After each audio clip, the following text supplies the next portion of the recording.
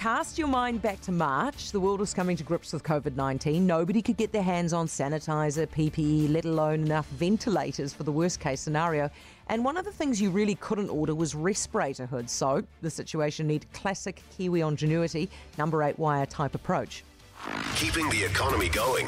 It's Bosses Rebuilding. Chris Hopkins founded SouthMed to build these hoods from scratch. He's now got 200 being built, soon ready to be used by our own DHBs. And Chris is with us now. Hi, Chris. Hi, how are you? I'm well, thank you. Before we crack into this, for those of us who don't know what a ventilator hood is, run us through what it is. So the respirator hood, it just instead of a mask, the hood goes over the whole head, it encapsulates the head, keeps the positive pressure up for the lungs, and also contains the virus, or any viral matter or the environment around the patient's head. Okay, so how is it that you got into the business of building them? Well, it was just prior to lockdown, and I got a call from Minister David Parker, who asked if I could assist in either sourcing them or manufacturing them in New Zealand. Why did he call you, Chris? Because I was through previous role as CEO of Scott Technology, so I knew David. He knew that I was in the engineering manufacturing sector, and so he approached me to see whether I could pull together a team to address the problem. Basically, he knew if anybody could do this, Chris could do it, and he gave you a call. Well, I don't think Chris, but the team that Chris can pull together, or the people, the contacts. You must have worked fast on this, because I would imagine this kind of thing normally takes years. It does. I mean, we had a great team that really sort of pulled together. I mean, we were in lockdown, didn't have anything else to do, so basically the team worked 24/7, just pulling together ideas, rapid prototyping, trialling it, running back and forwards, and so it was really a team effort. And it was done in record time, so very rapid prototyping. How long did it actually take you?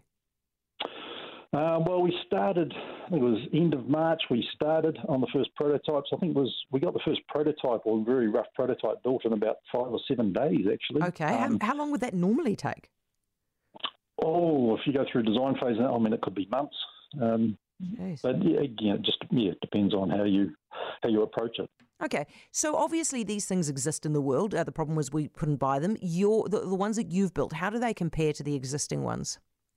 We're getting those tested at the moment, but they're very similar, and we believe they'll operate in a very similar way to the ones that you can get internationally. But I understand they're still not available internationally because they're made in limited numbers, and obviously there's quite a strong demand for them globally. I can imagine that you have probably run into some barriers that's made your life a bit difficult. We have, mostly around the regulatory. So the one thing we didn't know when we started this was about the regulatory approvals for medical devices. So that has been a very steep learning curve. So the manufacturing side and getting the product design was a little bit easier than what we're finding the medical device regulatory side at the moment. Isn't that always the case? I understand also, I've been told that despite the fact that you were asked essentially by the government to build these things, you've run into trouble actually getting government funding. Oh, we did. We put one submission under the COVID Innovator Accelerator Fund, which was, we thought we were probably would have been in a good position for it, but our first application or submission wasn't successful. We were encouraged to resubmit that, and that's currently in at the moment. So, we've had to sort of seek other funding sources. And so where have you got, I mean, are you allowed to talk about it? Oh, well, we've got some philanthropists that are in behind us, so they've given us a sort of an establishment loan, which we repay from any sales that we get in the future. So, but at the moment, that's sort of just covered the material costs and all our time and effort. It's basically sort of operating like a charity or on a voluntary basis. Yeah, Chris, I'm guessing that given the state of the world at the moment, actually the market for you will probably be much more lucrative overseas at the moment. Are you planning to sell these things offshore?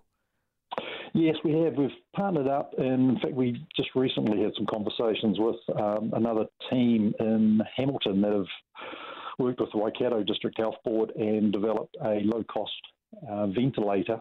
And some of the countries that I've been talking to are saying we don't want the mask; they actually want hoods to go with their ventilator. And so we're sort of, I suppose, a natural partner for them. And so it's South Africa and Papua New Guinea, as I understand. Yeah. Well, you must have. Okay, I mean, this sounds to me like it would have just been a huge change in your life from pre-March not doing this, and then all of a sudden you're in this position where you are now, making these things to order, selling them offshore. Is this like, do you look back at March and go, wow, what a much simpler time? Yes. Yeah, look, it was an exciting time, though, because, look, there was an urgent need for it, and we felt a little bit helpless not doing anything. And as I said, we're in lockdown, feeling helpless, and then we had this call to action, and I suppose we responded, and it was really fantastic. It was quite uplifting, thinking that, believing that we could do something that would make a difference. Yeah, I can believe that. Chris, thank you so much. Appreciate it. Chris Hopkins, we'll keep an eye on what you're up to, Director and First Responder at Southmed, a name that I think that we'll probably get used to hearing a fair